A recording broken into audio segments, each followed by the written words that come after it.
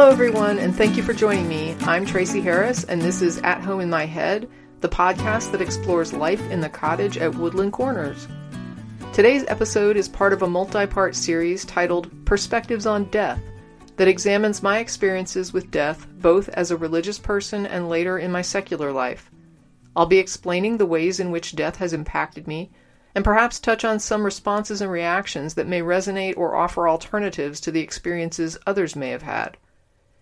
This series mirrors articles from the At Home in My Head blog. A link to the blog series is also included in the description. And now, for episode 2 of Perspectives on Death, Susan.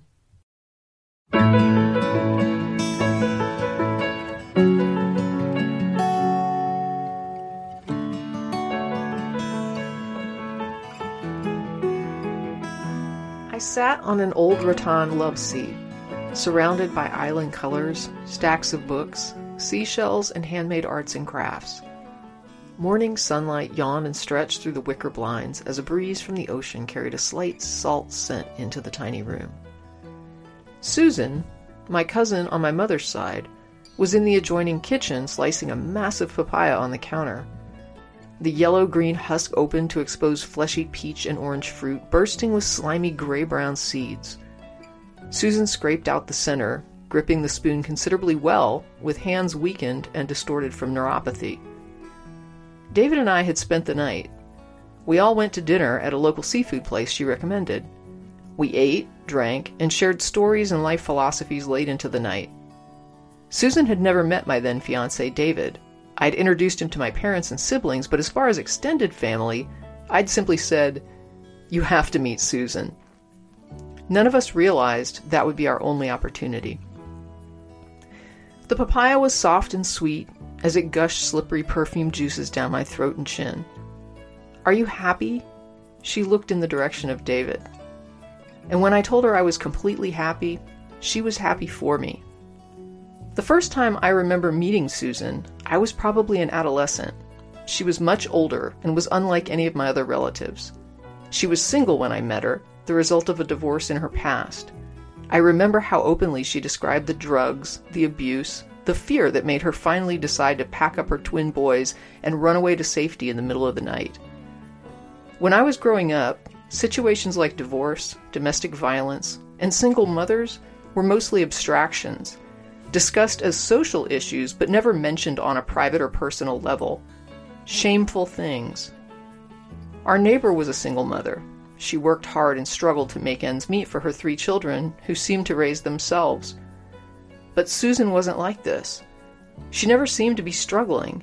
In fact, she was happy with her life, proud to talk about it. Opportunities, mistakes, nonconformity, no apologies. She owned every bit of herself, fiercely. To many of my other relatives, her lifestyle was considered shameful, and her lack of shame and her defiance of the shackles of their social propriety only proved to them that she was beyond redemption and that their disdain was justified. Susan got on well with my father.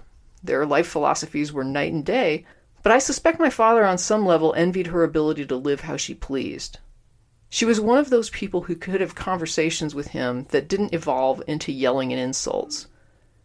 When he expressed bigoted views, she'd give him an, "Oh, Uncle Webb," with an "I love you anyway, but you have so much to learn," piggybacked in her tone.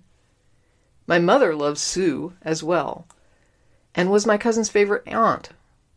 Somehow, Susan was able to bypass Mom's rules against swearing and get away with saying fuck in our house, as if it were just like any other word.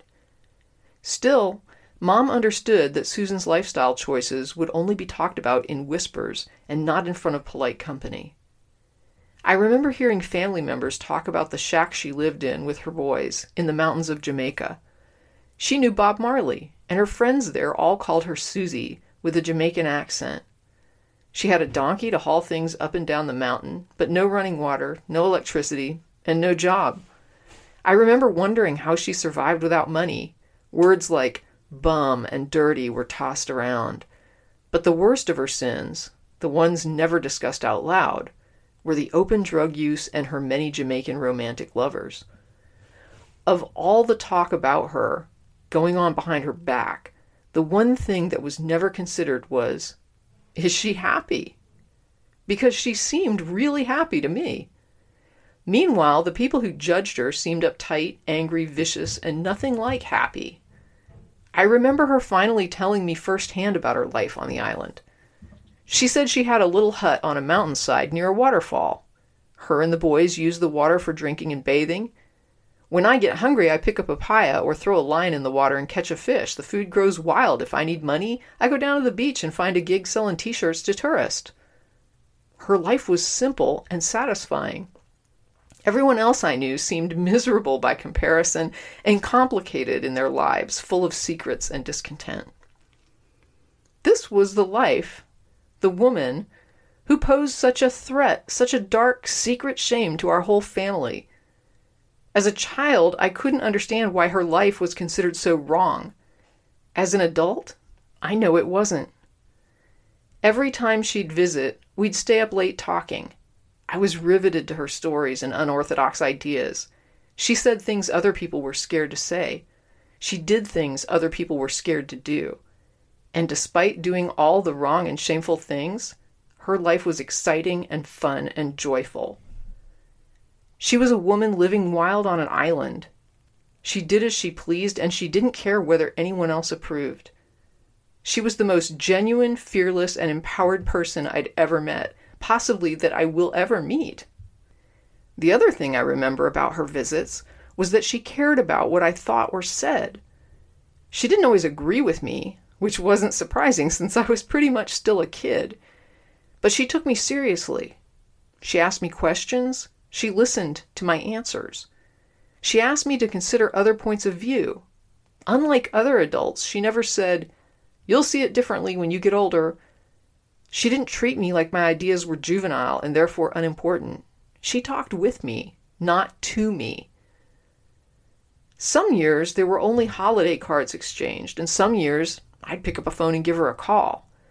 We'd connect like there was no time between us. Long conversations, her interesting life, my wide-eyed admiration, and her open-minded listening to all my observations on life. And always that same underlying theme. Are you happy? I don't remember how I found out about her breast cancer. It was probably a call from my mother. But I remember calling Susan immediately. Her regular mammograms were always clear. She found the lump during a self-examination and had gone in to get it checked. By the time they diagnosed her, it was terminal. The best they could offer were drugs to keep her pain-free. She laughed. "At least I'm not going to die from neuropathy. I wasn't looking forward to that." Her attitude was tremendous. "I guess this is how my story ends," she told me. "I'm going to die at 50 from breast cancer." In the time she had left, I called her every week. The calls were like our other conversations, only more frequent since I realized my time with her was running out. Her mother came to stay with her. Her father, with whom she'd had a strong bond, had passed away some years before. She told me about a dream in which her father came to sit with her in a park. They talked about death, and he told her things would be fine. It was more than a dream to her. On some level, she believed there was something of her father actually in it. I don't believe in such things, but it didn't matter. The main thing for me was that it was significant for her and she was sharing something deeply meaningful. In another call, toward the end, she said she'd felt horrible the day prior. That night, going to sleep, she'd thought to herself, "This is it. I won't be waking up again." The following morning, when she did wake up, she thought, "Well, what do you know? I guess I'm still here." She left the country twice after her diagnosis. The first trip was to visit the love of her life, Jamaica, one last time. The second trip was also a visit to Jamaica, one last time, because she realized she was nearing the end and she still had one more trip left in her. The second trip was taxing, though. It took a toll. It wore her down. But she had to make that final push to see it one more time while she still could. Jamaica had been the one place on earth that was truly home for Susan. Susan had fled violence in the middle of the night. She'd raised twin boys in the wild mountains. She'd bravely confronted neuropathy and brazenly challenged social conventions. She learned to live happily in simplicity and poverty.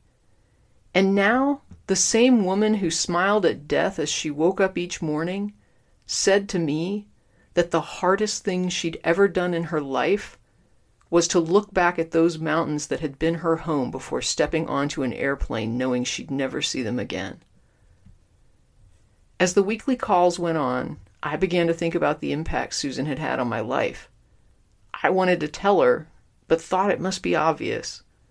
When I finally did tell her, I said she probably knew she was my favorite cousin, that I'd always appreciated our engagements, and that she'd had a significant and positive impact on me from as far back as I could remember.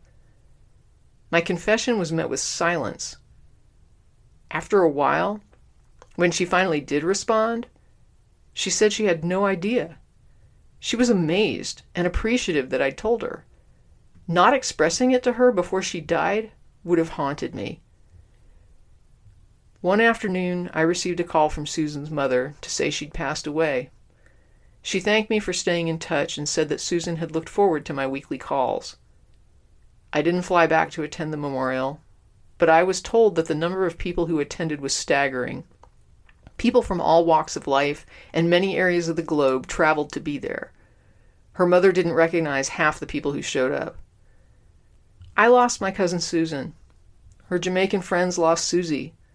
My parents lost Sue. Her death was the loss of a mother, a daughter, a sister, a friend, and for some, a lover. All of us, though, were damn lucky to have her in our lives. My heart broke for her when she talked about losing her mountains. But I never shed a tear for my loss, because in every way imaginable, knowing Susan was a gain. In all the years since her death, I've never felt grief. After coming back to Austin from visiting her in St. Augustine, I couldn't forget that delicious papaya. I'd tried to buy papayas before, but I could never pick a good one. Always too ripe, not ripe enough. But after that visit, I started trying again, and I kept trying until I could trust myself to select a perfectly ripe papaya. After Susan's death, I went back to Florida to visit my parents. I offered to make them dinner and stopped on the way to their house to pick up groceries. After dinner, I cut up a papaya for dessert. My mother said she'd never tried one. I spoke to her on the phone a few months later, and she told me she was buying them regularly for herself because she loved them. It was a legacy. After breakfast with Susan, I began eating papayas. I also began sharing papayas with others, who then began eating and sharing papayas. We aren't just eating fruit. We're eating the memory of Susie, picking a ripe papaya off a tree somewhere in the mountains of Jamaica.